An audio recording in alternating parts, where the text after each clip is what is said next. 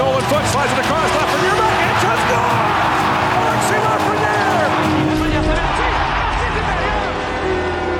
Welcome to the 6th episode of the Elite Prospects podcast with JD Burke and Craig Button. I am, of course, the editor-in-chief of Elite Prospects, and Craig Button, my intrepid co-host, is the director of scouting with TSN. Craig, how are you doing today?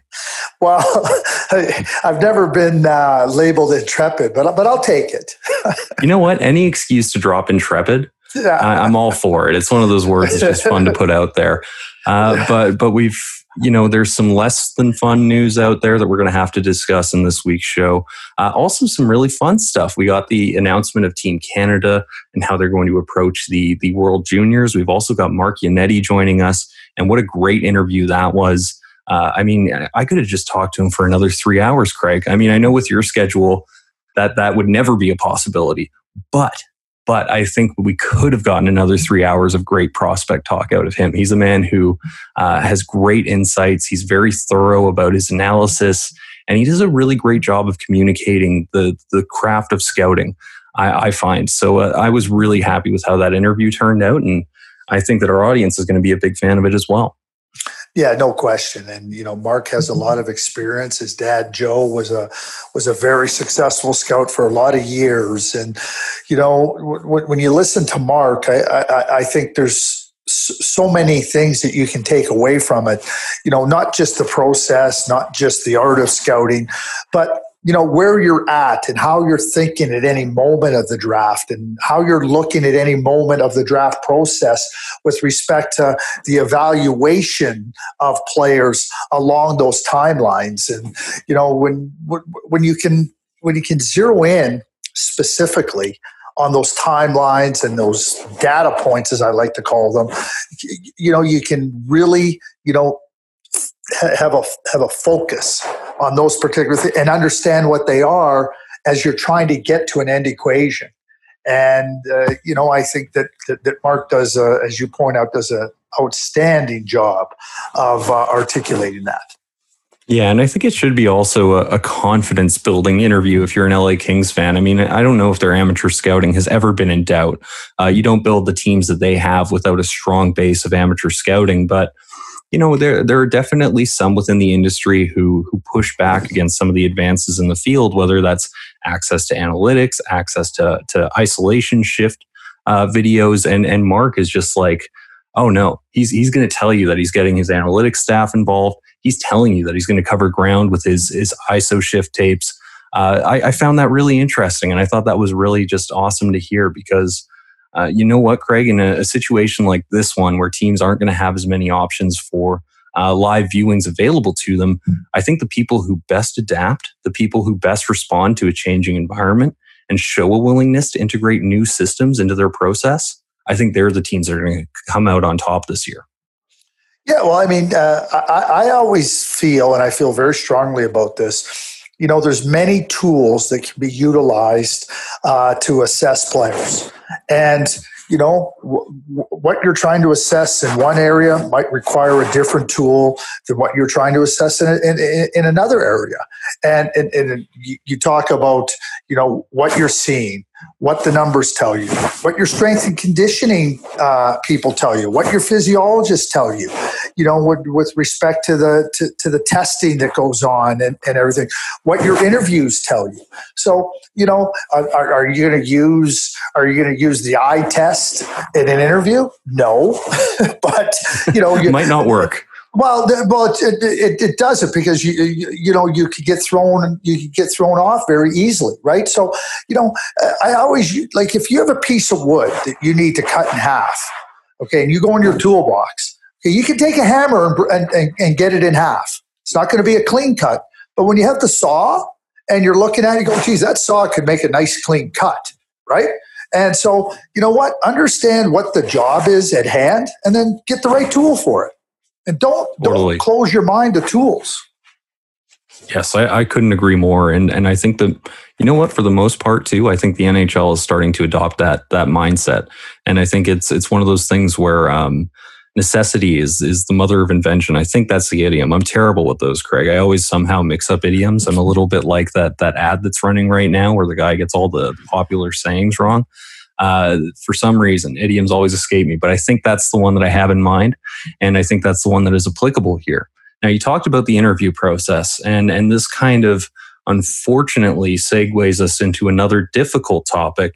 And this would be the status of one Mitchell Miller, the Arizona Coyotes' first draft pick in the 2020 draft. There are some pretty damning pieces of information here. And I also think that before we get into a broader conversation about Mitchell Miller, everything that went into that pick and the events that have followed, I have to offer our audience a bit of a content warning here. We are going to be discussing things that might fall under the branch of hate crimes, of racism and violence. And there's just no way to broach this subject without getting into those details. So I want to give you the chance as our audience, if that isn't something you would like to engage in, to now kind of skip ahead maybe a few minutes so that you don't have to be confronted with those topics. Now, Craig, we were talking before we went on the air about just the fact that there was this knowledge out there of the Mitchell Miller story going into the draft process. Some teams had more information than others.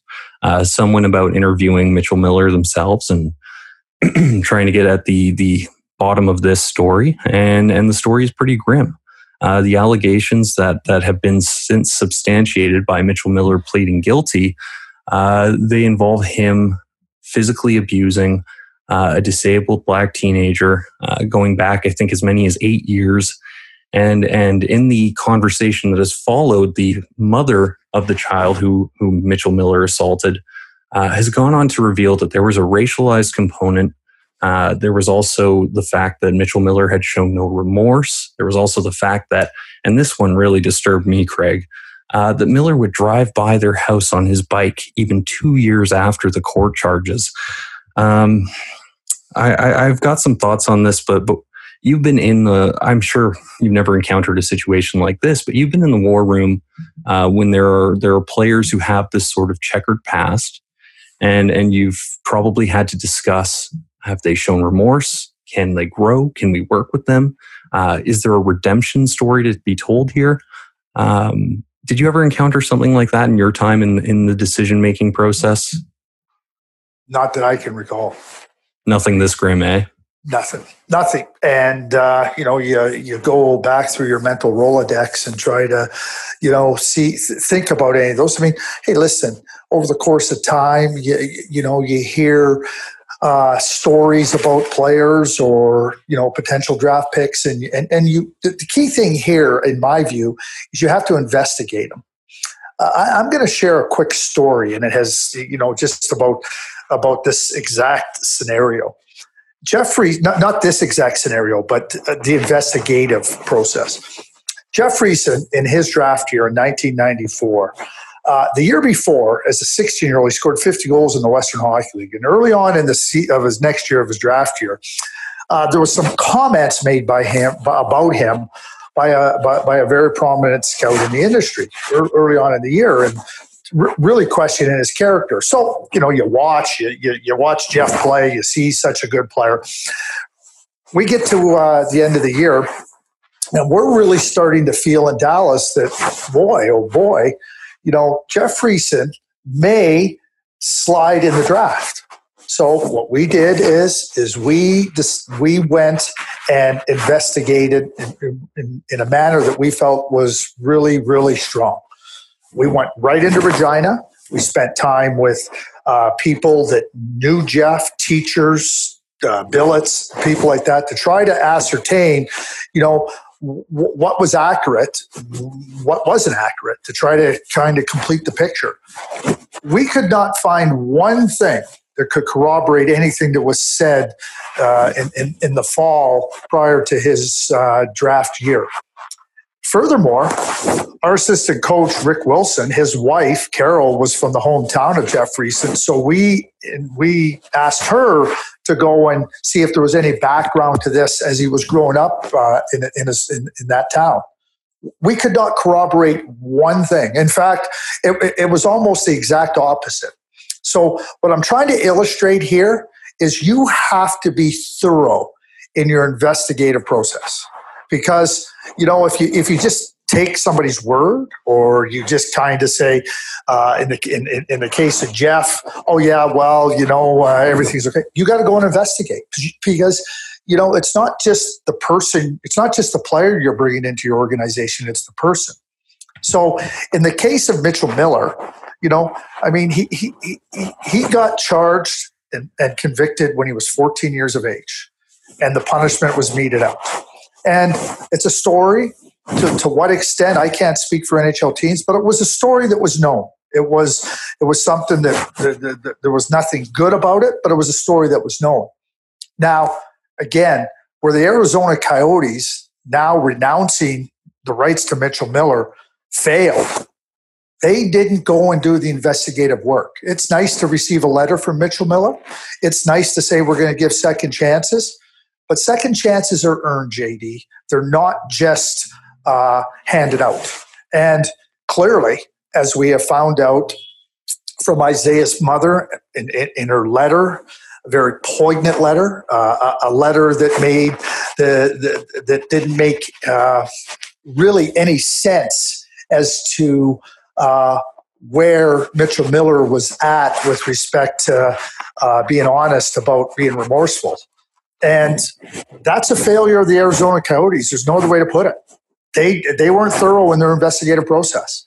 And so now they're dealing with this scenario. So it's not like, so you can know the story, but you didn't understand what happened after, and really what was still very present, somebody that wasn't remorseful. Yeah, and I think that's the really important element here is that had he shown remorse, had he shown a propensity or a willingness to grow, had he even apologized directly to the victim of this, yep. And that would make a world of difference here. And I think that right now, one of the cultural buzzwords that we're all trying to kind of grasp in real time is the concept of cancel culture. And I don't want to go too far down this rabbit hole, because we could be here for another hour on that one. But I think ultimately what we have to take into account is, and we've spoken about the class barriers to hockey a bunch of times, Craig, is the fact that there are so many people out there in this world.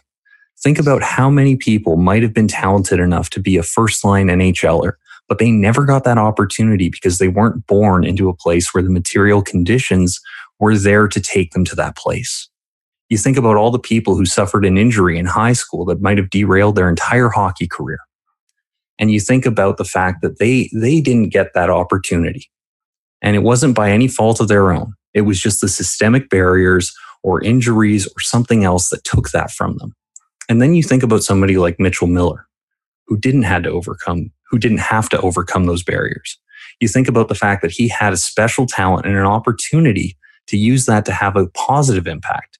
I mean, we can talk about whether it's fair to attribute that sort of responsibility to a teenager playing hockey, but it's undeniable that if you have a platform that will take you to the place where you're an NHL draft pick, you can have a pretty substantially positive impact. He went in the opposite direction. Okay, and we can talk about second chances. I don't think that suggesting that his capacity to be a millionaire playing hockey, I don't think suggesting that this should be limited or hampered or in any way impeded is canceling him, whatever that means. I think that there are consequences for your actions, and sometimes you have to suffer them, and sometimes they're grave. And if you think about all the people who didn't have an active role in the reasons they couldn't get to the NHL. And you think about somebody like Mitchell Miller, it's really hard for me to drum up too much sympathy. Now, on that end, we also have to be pretty firm in condemning the Arizona Coyotes. And we have to condemn them for their lack of research, the lack of digging that would have revealed this sort of information. Because as we found out in this week, in the time since the draft, Isaiah Crayer Mothers, Crother Mayers, it's a bit of a tongue twister there, is very willing to talk about this incident, is very willing to offer the information necessary to help somebody make an informed choice. And so I think that there's no real excuse for the Coyotes not having this information and not letting it inform their decision making. Now, to that end, I think that I also have to offer up A bit of a mea culpa here because I did report on this story. And the reason I reported on it was I was talking to NHL teams last spring and I was saying, hey, what do you think of this Mitchell Miller kid? And I was met with some pretty stark answers and some pretty stark condemnations. And I was pointed in the direction of this story and told that, for certain teams, they would never draft him because of it. And I investigated and I looked into it. But I wasn't aware of certain elements. And I think that's something that is important here is that certain elements of the story have only come to light because of the reporting done by Arizona Central. And the reason they were able to get those parts of the story, and this was a brutal oversight on my part and one that was arrived at honestly enough. And it's an honest mistake, right? But they centered the victim and they gave the victim a chance to tell their part of the story.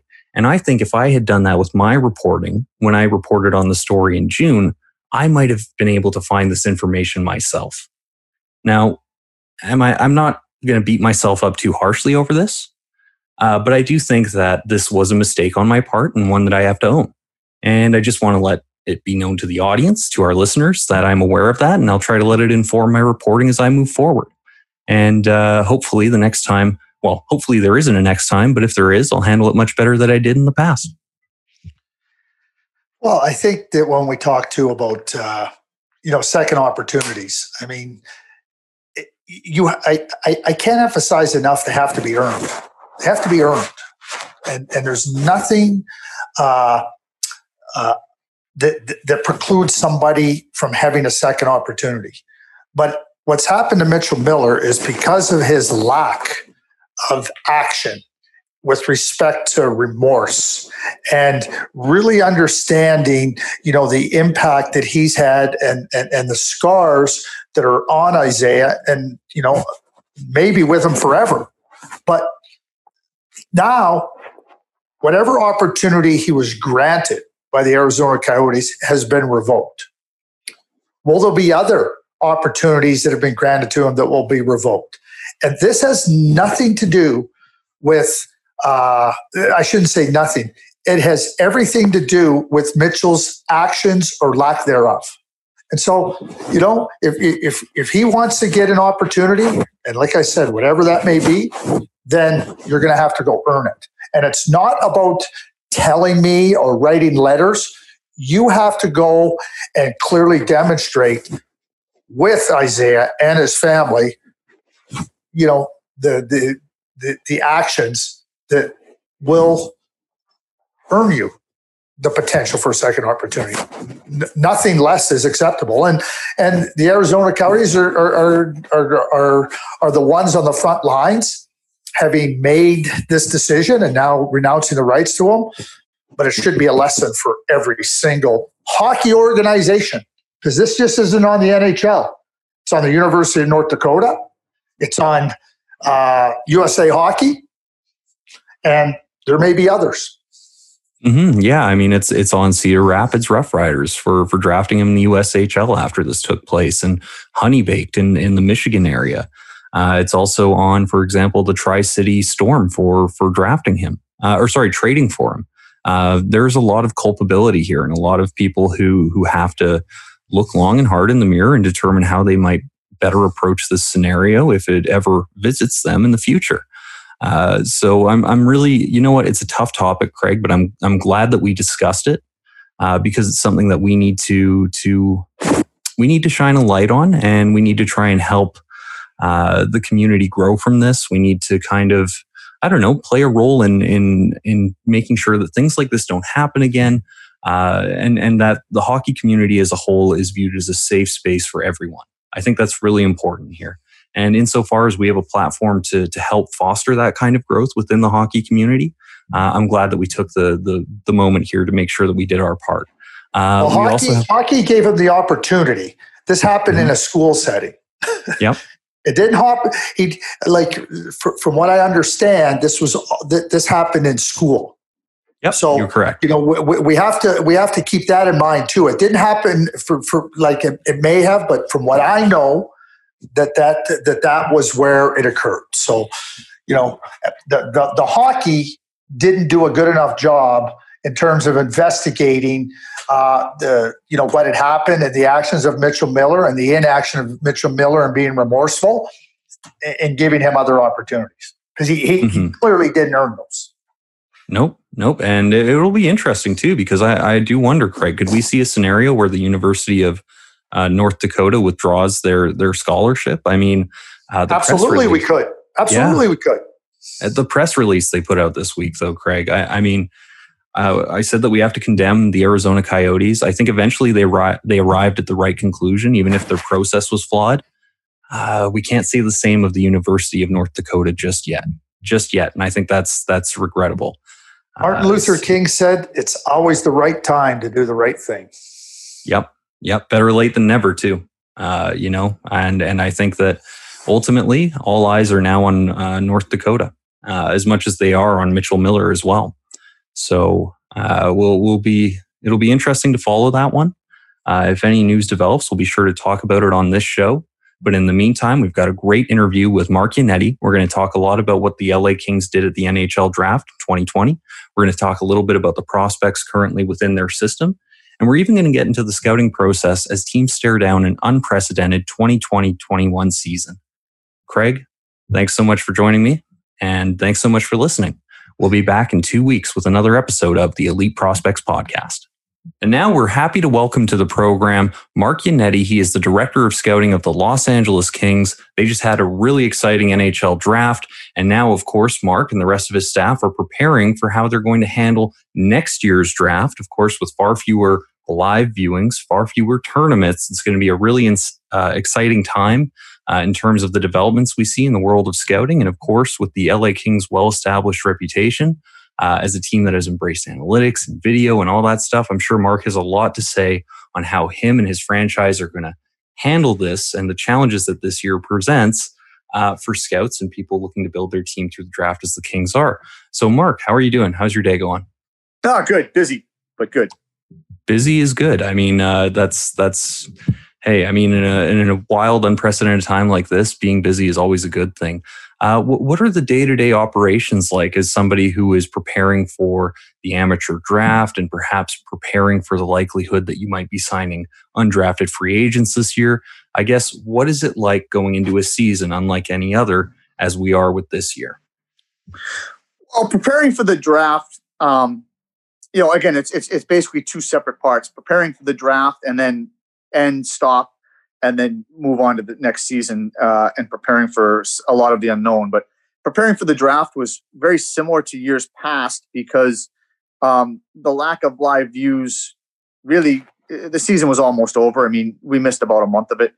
The combine was probably the biggest change. But in terms of draft preparation, it was similar, but you were allowed to be more detailed. It gave you more time. We could focus, there's a finite amount of time. So you can allocate your resources all over the board, or you can focus them on we usually focus them on the top 45 players. This year, we were able to get all the way up to 95 players in the same, giving guys the same time. So that was probably the biggest difference. Obviously, a little more video work, a little more Zoom work. But I don't think it was as drastically different as people made it out to be. Now, this season, once the draft's over, going into the season, the uncertainty for me is the hardest part. You have Quebec, you have the Quebec League playing, you have the Swedish League, the Liga, KHL, and some of their junior leagues and Division I leagues playing, and some of the other leagues not. And then the start dates are going to be November, then the start dates are going to be December, now the start dates are going to be January. So for me, the biggest hurdle or the biggest challenge is the uncertainty, because you can't put a plan in place right now to scout the OHL. You can't put a plan in place to scout the WHL. And we put a plan in place to scout the Quebec League, and they shut down for 2 weeks. So even when you think you can put a plan in to incorporate live viewings and travel and logistics, they just stop, or they just change completely. I think Linköping right now, I think it just came out that 15 or more of team is in COVID restriction. Anybody on our, in our staff that had them planned, or Djurgården or a team they were playing planned, that's all out the window. So it's the logistics and the uncertainty that are the biggest hurdles. So, Mark, a couple of questions here, and I'll go back to the draft. You talk about a finite time. We know what those timelines are. You finish the season, you get to the combine, now you have to the draft. First question is, did you reach a point where you felt that too much time was overwhelming everybody in terms of making a decision? That's number one. And then number two, as we talk about this year, how important is it to go back through your archives of data on the players leading into this draft to use that maybe a lot more significantly than you would in other years? Well, it's funny. I'll answer the second part first, because that was what yesterday and today, one of our meetings with Jason Lewis, my scouting coordinator, and Chris Byrne. One of our meetings was exactly about that. It was archive work. It was getting video, getting data, getting information from last year. And then what we did is, okay, great, that's easy. We'll just get the stuff from last year. But then now you got to factor in timing. You got to factor in, some of these guys are, first of all, they're all draft years -1. So they're all behind their peers physically for the most part. So we don't want to, now we're saying, well, do we want video from the beginning of the year?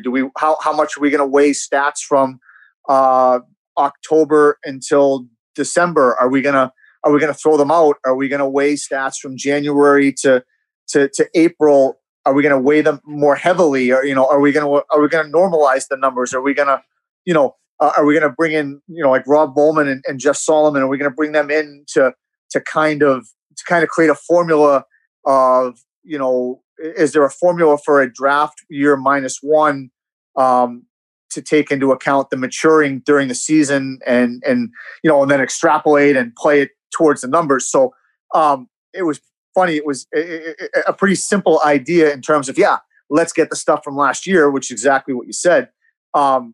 Then turned into, you got one of those cracks in the dam. You get 15 other little cracks that started that we had to follow. So, I obviously won't say what I won't go into detail there, but it's that very thing. It's where do you want your views to come from? Is there a certain time frame? Do we spread it out?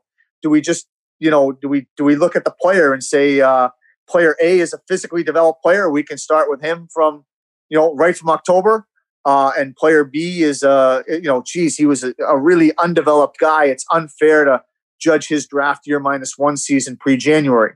It's stuff you see in the USHL happen a lot, and it's stuff you see with Europeans happen a lot in their draft years.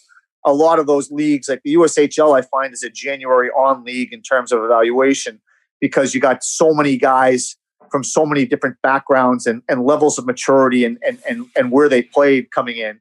And same with the Europeans. There's usually a couple of months adjustment period. So that's kind of the things we were trying to figure out in terms of how to scout last year. So that's the answer to the first one. This is the answer to the second question. The first question about the draft is, absolutely. There can be information overload. There can be, just fatigue. I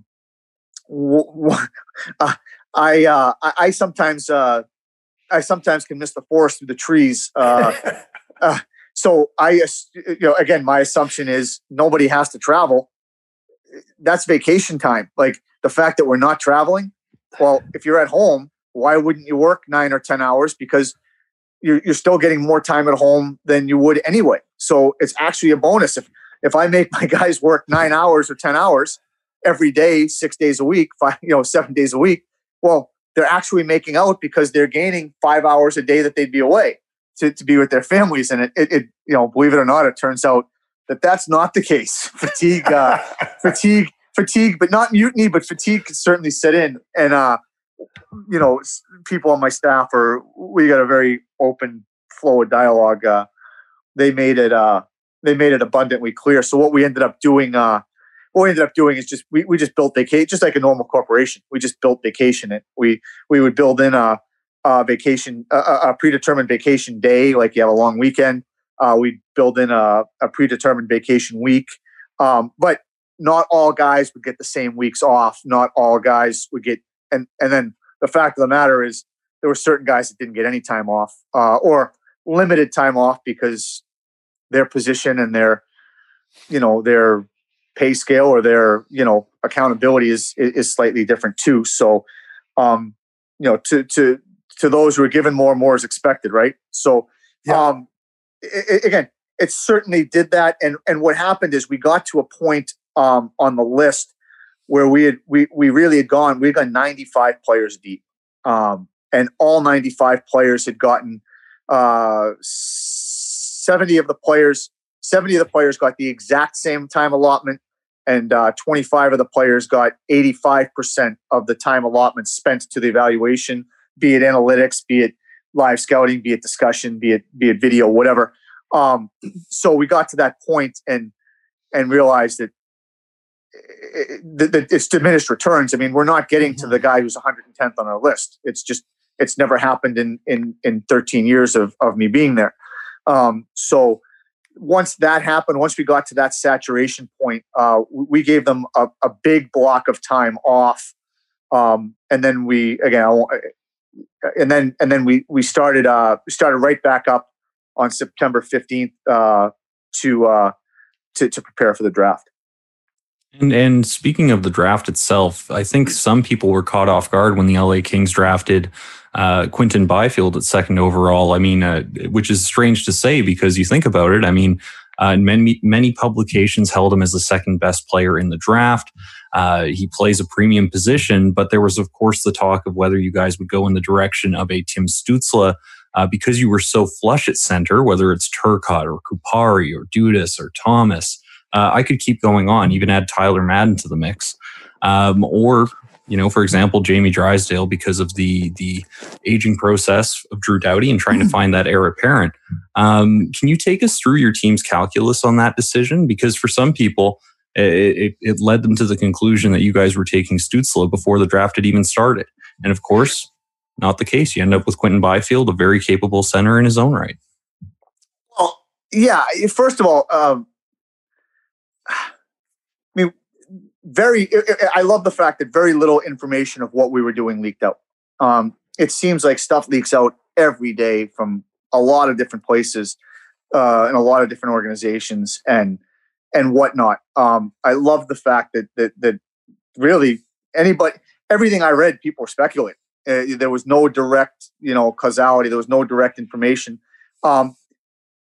If people were surprised we took Byfield, I think they're shortchanging. They're not reading the process. Now, you could think we were going to take a player like Stützle, and they're just, truth be told, just thinking it was only those two that were in the mix is a bit short-sighted as well. The fact of the matter is, at times during the process, it wasn't Stützle versus Byfield. There were other guys. There were two other players in that mix, and all the way up to the end, there was another player in that mix. So, if you're surprised by it, I think that's strong. I mean, there's equal. If you're just talking about those two players, you could make an equal case for either one of them. Just what you just said there. We're flush at center. Why take another center? The wing makes sense. The fact that the Kings' power play over the years is underperformed in relation to the league.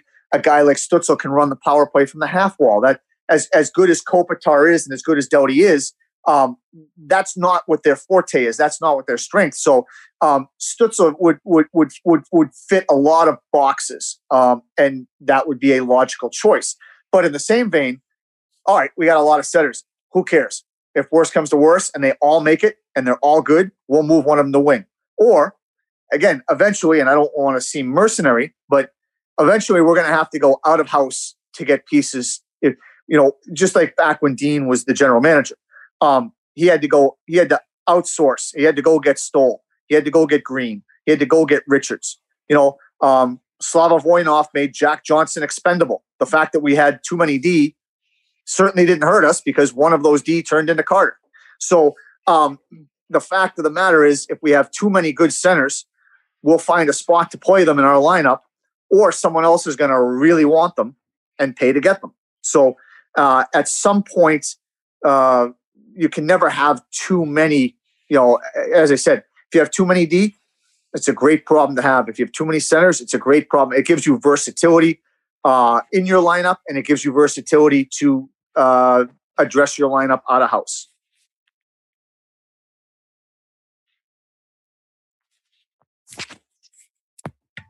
And I mean, when you have somebody like an Anze Kopitar within your organization, and people have made the comparison of Quinton Byfield to Anze Kopitar, I mean, does that sort of play into it as well? Just thinking about what a perfect mentorship that would be for somebody to pass the torch to a player who profiles similarly and is going to fill a very similar role as the Kings kind of bounce back from this rebuild and move back into contention as a potentially a Stanley Cup contender.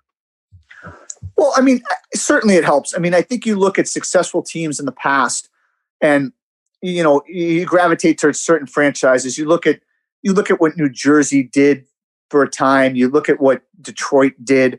I mean, you look at just even go Crosby. I mean, even though Lemieux wasn't playing, Crosby lived with him. He got to learn from him. He got exposed to that. You look at what Yzerman was exposed to. You look at all these things. So, I mean, Kopitar and Byfield certainly have similarities, and there are certain areas of the game where they really match up. And Kopitar has been an understudy before, and now he's made that transition to the leader, the veteran.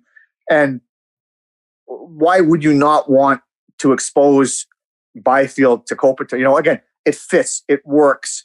And in the early stage of Byfield's career, he's protected by Kopitar as well. So not only is he learning from him, not only is he exposed to him, but the fact of the matter is he doesn't have to play C1 minutes. A lot of times when you put one of these guys into your lineup, they're thrust into a role that's really hard. I mean, look at, and he did an admirable job, but McDavid is thrust into a role where he doesn't really have any protection. He doesn't, he's on an island, and he's got to learn it all himself, and he has to play and be successful. Like a guy like Byfield can play behind Kopitar. He can learn from Kopitar. He can get easier minutes sometimes. And then when things are working, great. And when things aren't working, Anze can help him. So it certainly makes sense on a lot of levels. What Kopitar does for the development process of Byfield. It's interesting, Mark, when you talk about you can never have enough centers. And I'll share a story. When I was with the Dallas Stars, and in 1998, we had too many centers. We had way too many centers. So we decided to trade back out of our pick. And we really liked the player, but we had too many centers. So we traded back out of our pick and passed on Scott Gomez, who we really liked because we had too many centers. Yeah, okay. To your point, exactly. Said nobody ever except us. What a dumb move that was by us. But that being said, we talk about Quinton and debating about this player, that player, a group of players. But I find that a lot of times that there's not enough time spent or not enough time people understanding that as you move deeper in the draft, there's other areas where you can get that right shot defenseman, like if we're talking about Drysdale. And so Helge Grants, and, there's a two-parter here. We're talking about the scouting process earlier.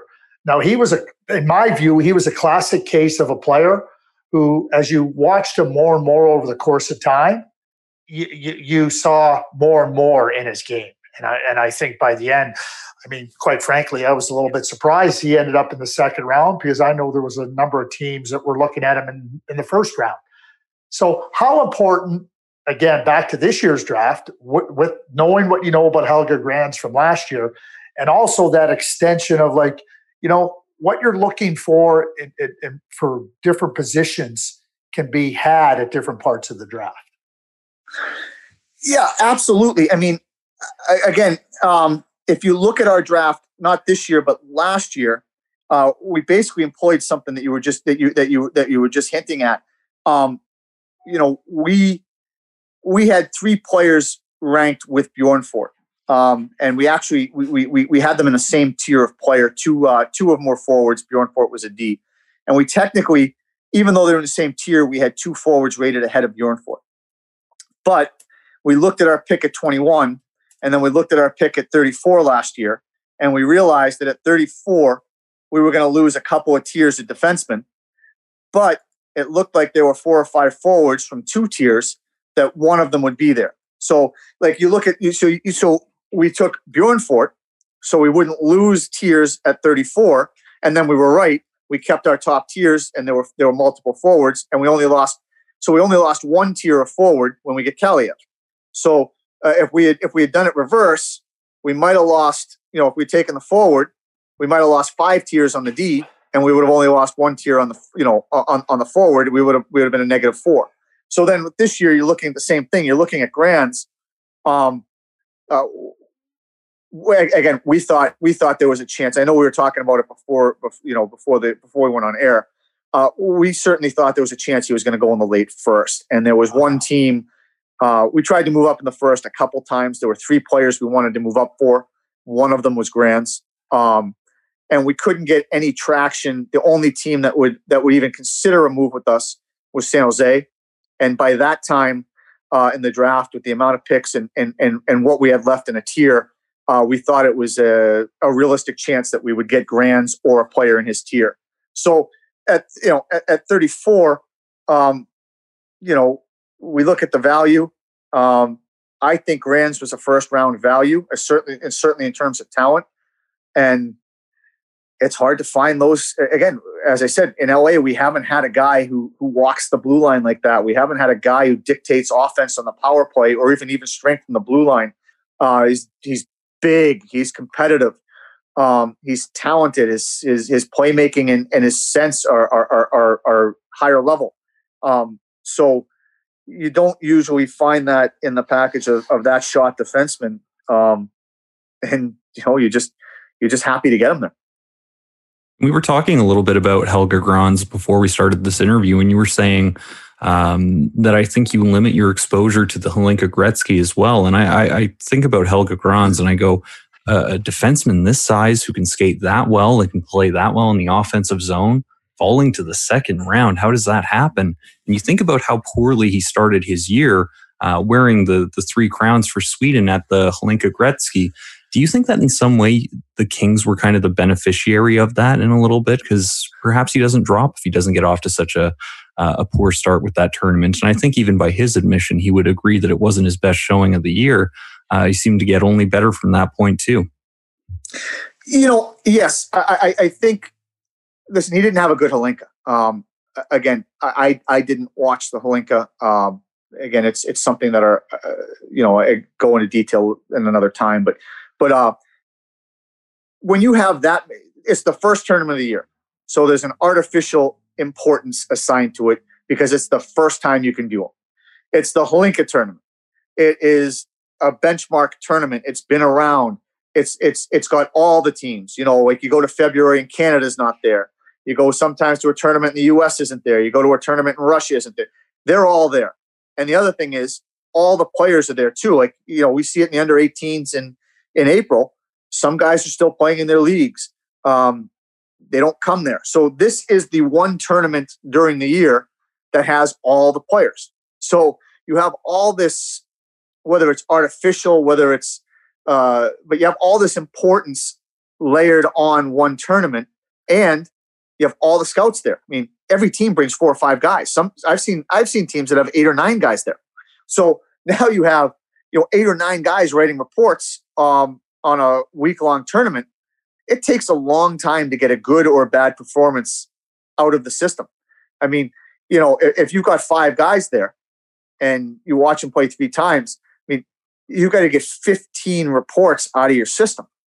It's not easy to do. And again, we've been very good at measuring those tournaments and assigning the right amount of importance, I think, to them. But it still took Grands a while to get off the mat for us. I mean, I think I told you before, like, Grands was a slow burn for us. He certainly didn't hold his position on our list in September or October.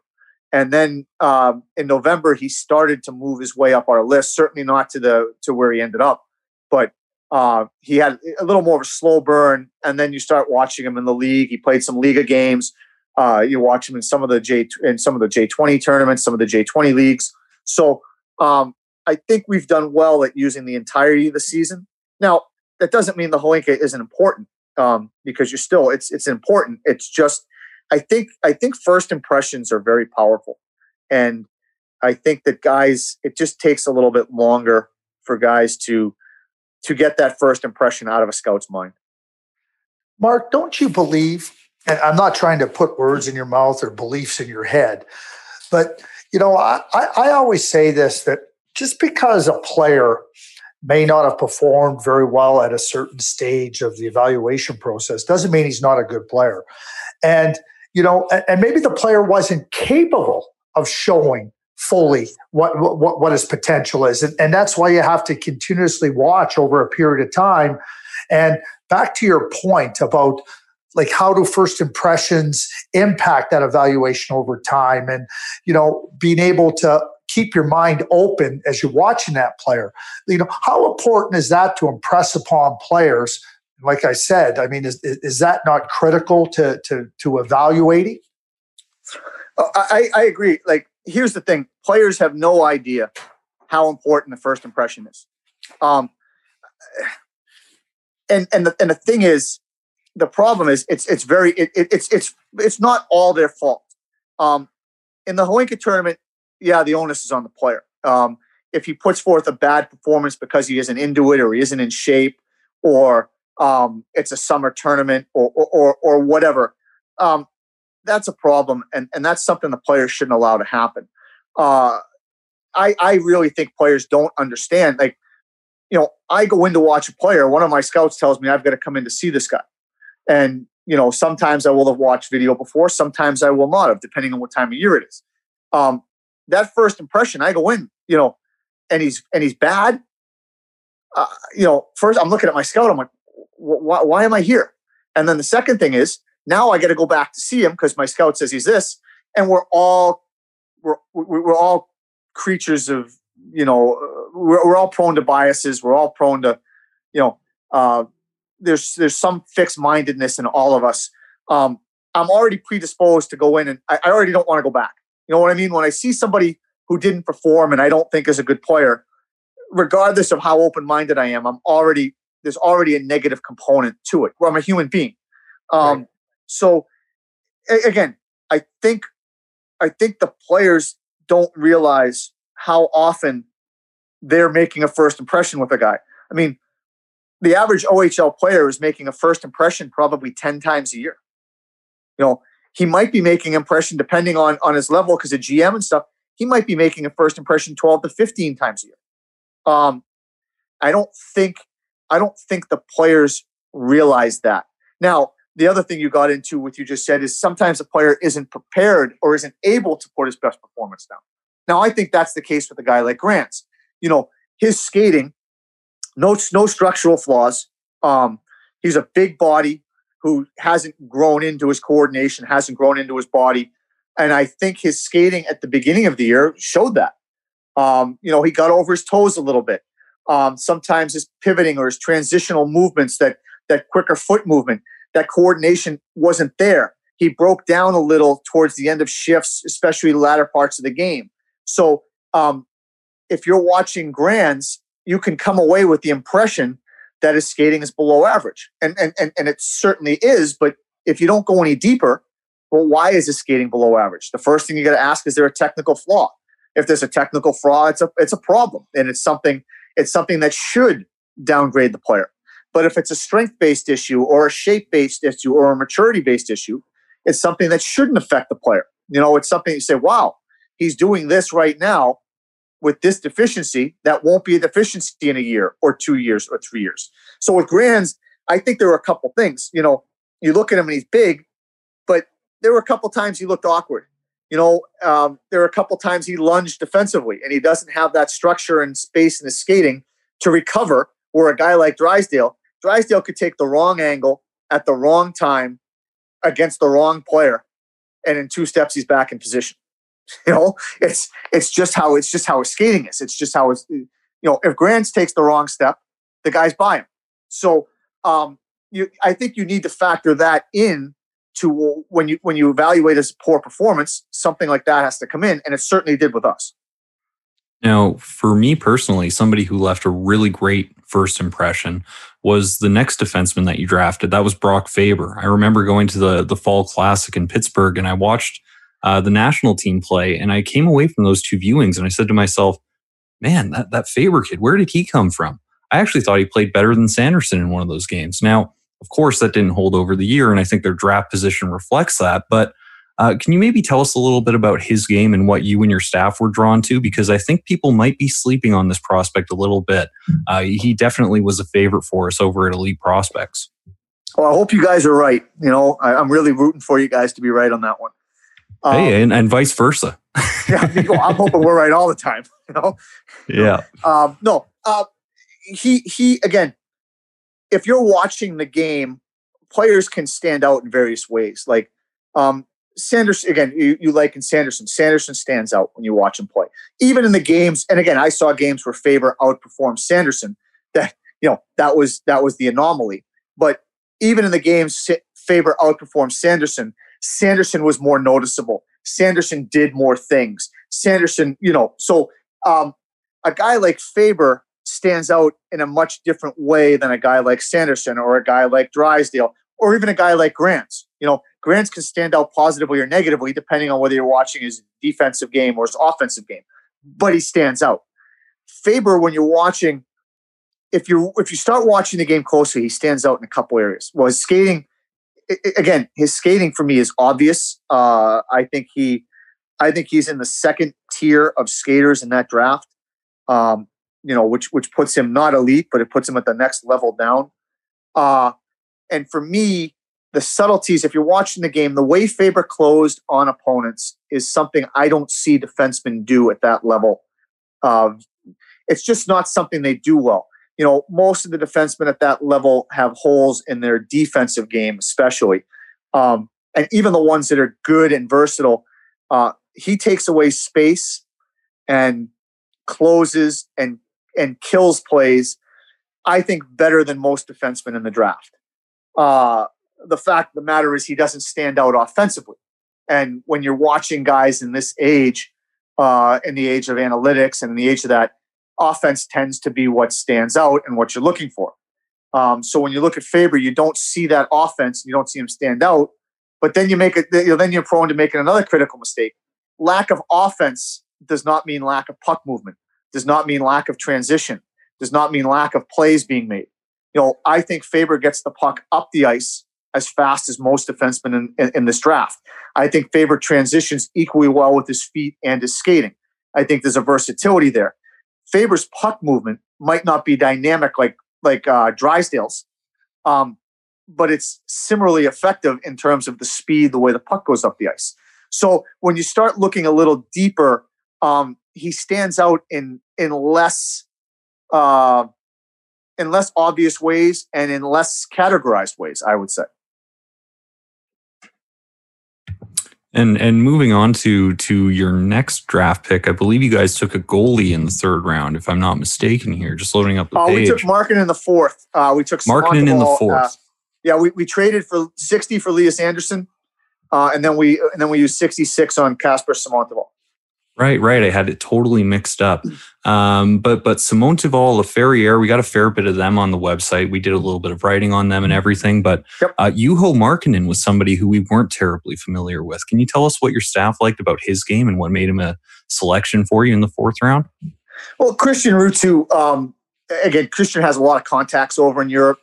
And, he gets information on some guys that are under the radar. Obviously, Markkanen was a little under the radar. And Christian and I happened to be in Europe together at the same time this information came out. So we went and watched him play a couple times when I was over there. There were a lot of things about him that Christian and I certainly liked. And Christian was very high on him and very early to the process on him. he started out the year as the third goalie on his junior team. And again, that's something that that context usually gets overlooked. You know, a guy comes out later and you're just focusing on, again, recency bias. You're just focusing on the now. You rarely hear of a guy who's the third goalie on his junior team in Finland playing in a Mestis game before the year ends. It just doesn't happen. You know, I mean, he had to jump 6 or 7 spots just to get there. So that shows us something. You know, it shows us a development curve. It shows us a mental flexibility, a mental toughness, and it shows us the fact that some of these skills are evolving very quickly. The fact that he could be effective in a Finland's second pro league in that span of time certainly caught our notice. And then he played in when we were in February. He played in one of the February tournaments, and I thought, again, people weren't really watching him. They were watching Comesso. They were watching some other guys. They were watching Askarov. He's just a guy that we were already kind of focused on, and I thought he did quite well in that tournament. So he's a guy that Christian certainly found ahead of the curve. Our biggest concern with him is he played really well in some Mestis games and some early season, preseason Finland games where we didn't think anybody was really on him the way we were. We had kind of targeted him in the 4th round, and it started to lead to some concern that he might have played himself a round up or something like that. So that was one of the parts of this pandemic-based season where we were. It caused us a little trepidation. We certainly would have preferred he not played in those games early in the season. Yeah, it's always interesting how the pause created opportunities for other players that may not have been there, and created some angst for certain teams that had players rated. Now, I wanted to ask you about Martin Chromiak, who I've watched for a number of years, and really thought that he was terrific in Kingston. So 2 parts, you know, him playing like with Shane Wright, a young player. I thought they had tremendous chemistry, and it's not easy to play with good players. But Mark, do you see a scenario in the new year where players in Europe might come over to the CHL, like Martin Chromiak, like Jan Mysak, to get more exposure? You know, the intricacies of the transfer card, you know, was withheld, getting rid of those. I don't see why it doesn't happen more. I mean, the fact of the matter is, a lot of these kids play. They're too good for juniors, and they're not quite ready for the pros. And then they get caught in that middle ground, and Chromiak's one of them, especially Chromiak. You know, Mysak did a little bit more. He was a little bit more of a regular. He was a level up in terms of his performance and a player in the first stage of the year against men. But that being said, you know, I think it's probably the best of both worlds. Like, if these guys come to the Quebec League, the Ontario League, the WHL early, they miss out on some of that playing against men, some of that, you know, some of that element, and they don't measure themselves. And it is a little easier for the guys over there to make a case for the World Junior, although we're seeing that change a little bit. But again, why would you not take the second half of the year? I mean, Chromiak, Mysak, Mysak played with Kalia. You know, he plays 20 plus minutes a game. He plays power play. He plays PK. Chromiak plays with Wright, plays with Wisdom. He plays 20 plus minutes a game.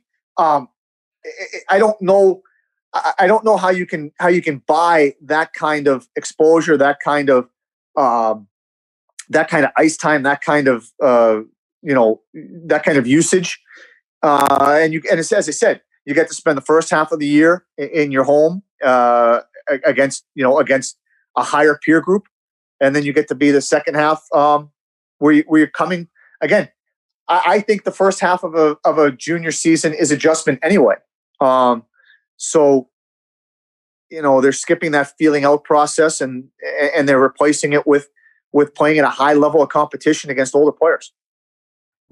Can you tell us a little bit about another player you took in that round, and that would be Ben Meehan, a re-entry for the Cedar Rapids Rough Riders. I had him appear on my radar when I was at the World Junior A Challenge in Dawson Creek, and was pretty intrigued by what I saw. And you know what? It was interesting to me to see that he wasn't rated in many publications. I'd assume because of the health issues there and injuries and situation like that. What did your staff see from Meehan that warranted a pick in the 5th round? Well, Tony Gasparini and Ted Belisle, he was actually in consideration for us in the 7th round the year before. He's a draft year +1. He's a pass-through for this year's draft. So, he was on the radar. When I say he was a consideration, I just mean his name was in and about where the 7th round would have fallen on our list.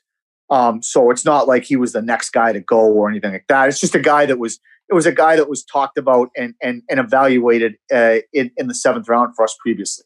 So they went into the season already knowing the player, already seeing he almost was drafted by us. I think the biggest thing with him is, and again, is it a benefit to us? If he played a whole season, he doesn't go where we don't draft him where we took him.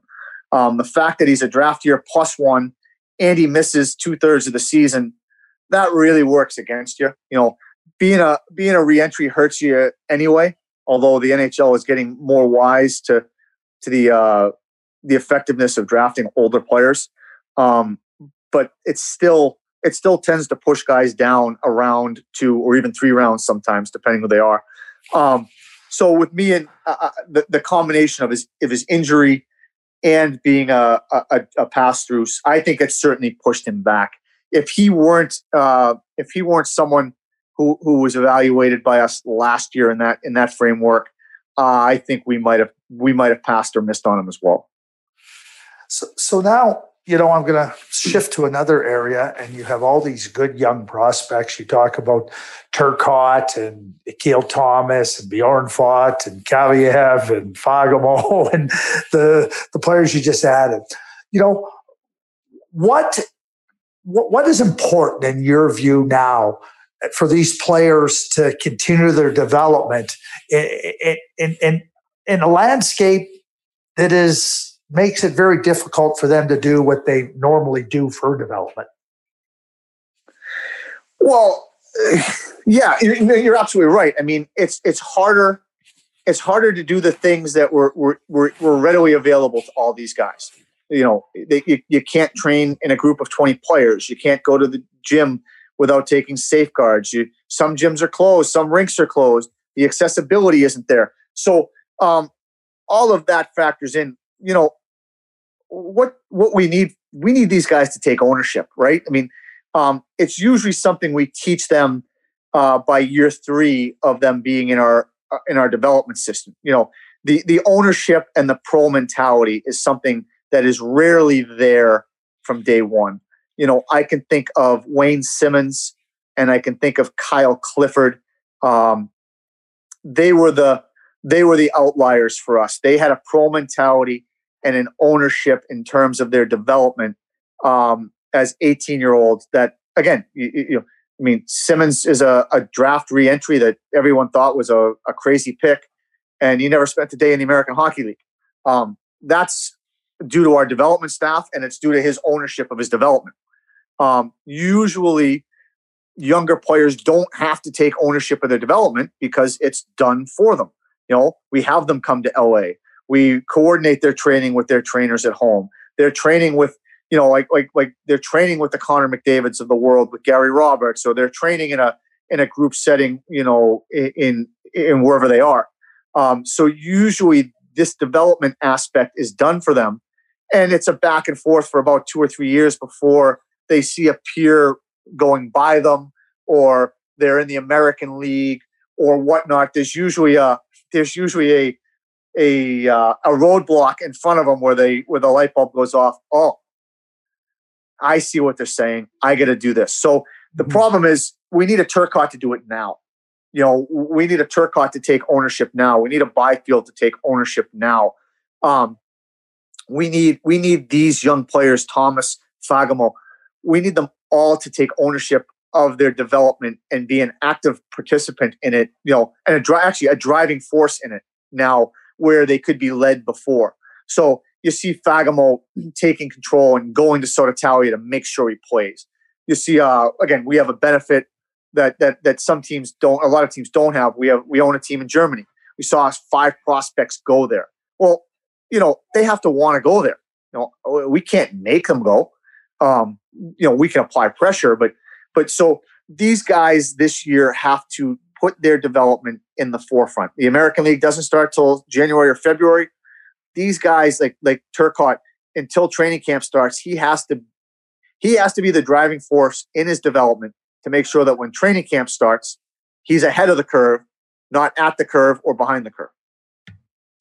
We're running up against it, but on that note, I wanted to sneak one question in about Artur Kaliyev, because he's somebody who, going into the draft, there was a ton of controversy, a ton of questions about the off-ice stuff. And of course, I think that's the only way one might explain a player who scores 50 goals in the OHL falling to the second round as he did for you guys in 2019. Where do you stand on all that? I mean, how do you process that information as a scout? What can you verify? What can you push back against? What's the overall sense that the organization has about Artur Kaliyev, his commitment to the game, and his long-term projection as he enters a pivotal draft +2 season here? Well, I mean, his commitment to the game, listen, he was very immature his draft year. And I mean, in relation to his peer group, he was immature. In relation to younger guys, he was immature. Just in a personal level. And that manifests itself in some areas in the ice and some areas off the ice, in terms of work, in terms of accountability, in terms of attention to detail defensively. It's no secret. And I think he's made huge strides. That being said, he's still on the immature side of his peer group. He's still on the, he still needs to work on other areas of his game. Again, he's come a long way. And as a staff, we applaud the strides he's made defensively, the strides he's made looking after certain areas of his game, in developing certain areas of his game. But the fact of the matter, he's committed. Kaliyev works on his game as much as anyone I see. The only thing is you see a lot of these players work on things they're good at. That's what we do as human beings. If I'm really good at something, I want to do it. And he's really good at shooting. He's really good at stick handling. He's really, those are the things he really works on. And again, he needs to put that focus and that energy onto things he's not as good at. He needs to improve his first 3 steps. He needs to change his mindset defensively. And you saw him at the World Junior do it in a short time frame. He was a capable defender. His defense got to at least an average level where the coach could put him on the ice and not worry about him. That's good enough at that stage of his career. It's not good enough in the AHL. It's not good enough in the NHL. So what Arthur has to do is transfer some of that passion and work ethic to things that are uncomfortable to do. And that's maturity. Until you're mature enough, you don't realize that. You shortchange the process. And again, I think he's come a long way. I think he's doing a lot of the things he needs to do. God knows our development staff is working with him all the time, and really helping him understand that. But all he needs, he's got every tool there is. He just needs to focus the same energy and passion to scoring goals on developing some of the other areas of his game. Well, Mark, you've been super generous with your time and your insights, and we really appreciate it. We're going to have you on the show again at some point. I know our audience is going to love this interview. I've been JD Burke. Our guest was Mark Yannetti, the Director of Scouting for the Los Angeles Kings, and my co-host has been Craig Button of TSN. Thanks so much for listening to the Elite Prospects Podcast. Hey, this is Rob from the Elite Prospects Podcast. I'm the producer. If you guys are a product or brand or a company that would like to sponsor the Elite Prospects Podcast, let me know via email at robert.love@eliteprospects.com, or just message us on any of our social media platforms. We'll get back to you and we can talk about the next steps. Thanks.